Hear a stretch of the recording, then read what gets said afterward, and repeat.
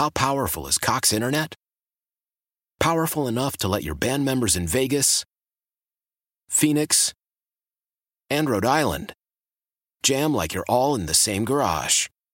Get Cox Internet powered by fiber with America's fastest download speeds. It's internet built for tomorrow, today. Cox, always building better. Cox Internet is connected to the premises via coaxial connection. Speeds vary and are not guaranteed. Cox terms and other restrictions may apply. Analysis by Ookla Speed Test Intelligence Data. Fixed median download speeds. US Q3 2023. Here's a text from the 504. No deal for Beal. Keep the cold water on it. Yeah, I am, until it actually breaks, and then we'll probably see Bradley Beal in a Pelicans uniform. Start of the second quarter, Raptors 34, Warriors 32. What a first quarter by Kyle Lowry. That was something to behold. 15 points, 5 of 6 shooting, a perfect 4 of 4 from the three-point line, beyond the three-point line, and he just nailed a couple free throws here. So 17 points in 12 and a half minutes for Kyle Lowry. Wow.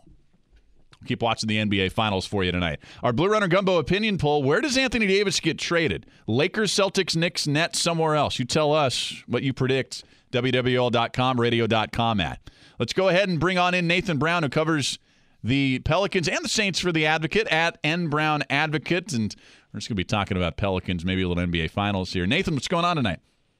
I'm doing well, Seth. How are you doing? Look, I'm great. Looks like the Raptors are doing pretty well, right? 17 points from Lowry. That was one of the most impressive first quarters I can remember in the finals, man. Yeah, I was watching. I saw some stat on Twitter that mentioned he was the fastest in a finals game, I think, to get to double digits in finals history. So watching what could be a historical performance and something that the Raptors, I think, definitely need in order to have a shot to pull this out tonight. No doubt. All right, Nathan. I feel like I am the only one, and I tweeted this out today, who is not in the let's get Anthony, it's going to be Bradley Beal camp here in this trade package with Anthony Davis. Are you pro Beal? Are you anti Beal? Where you stand here? Because that's the hot topic today. Yeah.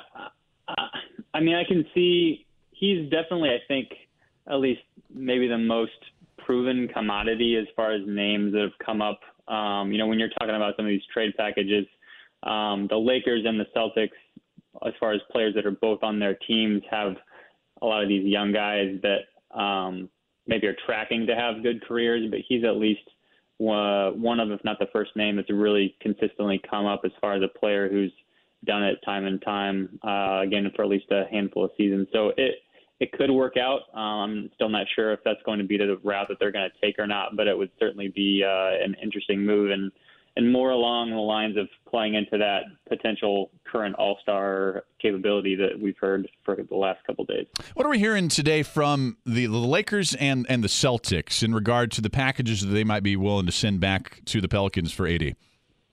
Well, today was almost abnormally quiet, at least compared to yesterday when it seemed like leaks were coming out about every couple hours. But where we left off yesterday was that the Lakers, I believe, were including potentially Lonzo Ball, Brandon Ingram, and the number 4 pick, and would likely include, some sort of that 3-team deal type package that might include a Bradley Beal, for example. We haven't heard exactly, I don't believe, about what the Celtics are including. I think a lot of people believe right now that the reason we didn't hear much today is that we're kind of on a standstill while these two teams play chicken, kind of waiting for someone to add another piece to the puzzle that I believe the Pelicans are probably going to want from either squad in order to pull this off with one of these teams. Does it smack of desperation to you from Rich Paul and the Lakers? I mean, that was the power play of all power plays, him going to SI and dropping that bomb yesterday. That was their ace in the hole. I don't think they have a bigger leverage play than that, Nathan. Does it look a little desperate to you like it does to me? Well, the thing I will point out, and because I've heard a lot of people talk about that interview actually took place back in March, so it's a bit removed from the actual today's circumstances. Obviously, at that point in the Pelicans' timeline, Dell Demps had been fired right before the All-Star break. The Pelicans didn't at that point have David Griffin hired. We were still kind of in the midst of the whole how much is Anthony Davis going to play the rest of the season saga. But I would say, I mean, look, he certainly used the media to his advantage once again. And it will be interesting to see how a lot of that plays out. I know we've heard Danny Ainge talk on multiple occasions, the Celtics GM, say that they're not going to be deterred from taking some risks this offseason, and certainly going out and trying to get Anthony Davis and giving away a lot of their young assets would be so. If you read that SI article and see Rich Paul talking about the fact that Anthony Davis is almost a definite one-year rental for them. It's Nathan Brown of The Advocate here on The Last Lap. You can follow him on Twitter at @NBrownAdvocate. With the Celtics, it seems like that we're kind of waiting to see, and you said they're playing a little game of chicken here with all these franchises. It seems like we're waiting to see if they will include Jaylen Brown, Jason Tatum, and at least a couple of first-round picks there. Do you think, am I reading that right, and do you think that the Celtics will come off that horse and we'll see a deal get done?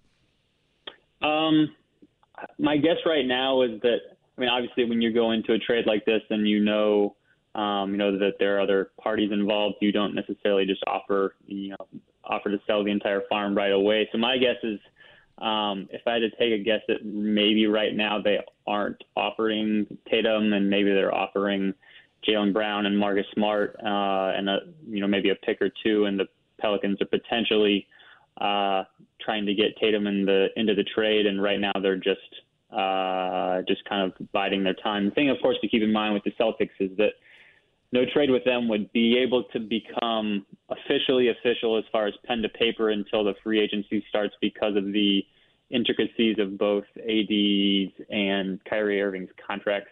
So if they happened to get draft picks from Boston back in that deal, and they were to agree to that before the NBA draft, and those would kind of be a wink draft selections for the Pelicans if they were to send those to New Orleans. Are there any in any sort of trade? Any surprise destinations we could see Anthony Davis actually wind up in, other than the four we've talked about for months: the Lakers, Celtics, Knicks, and Nets?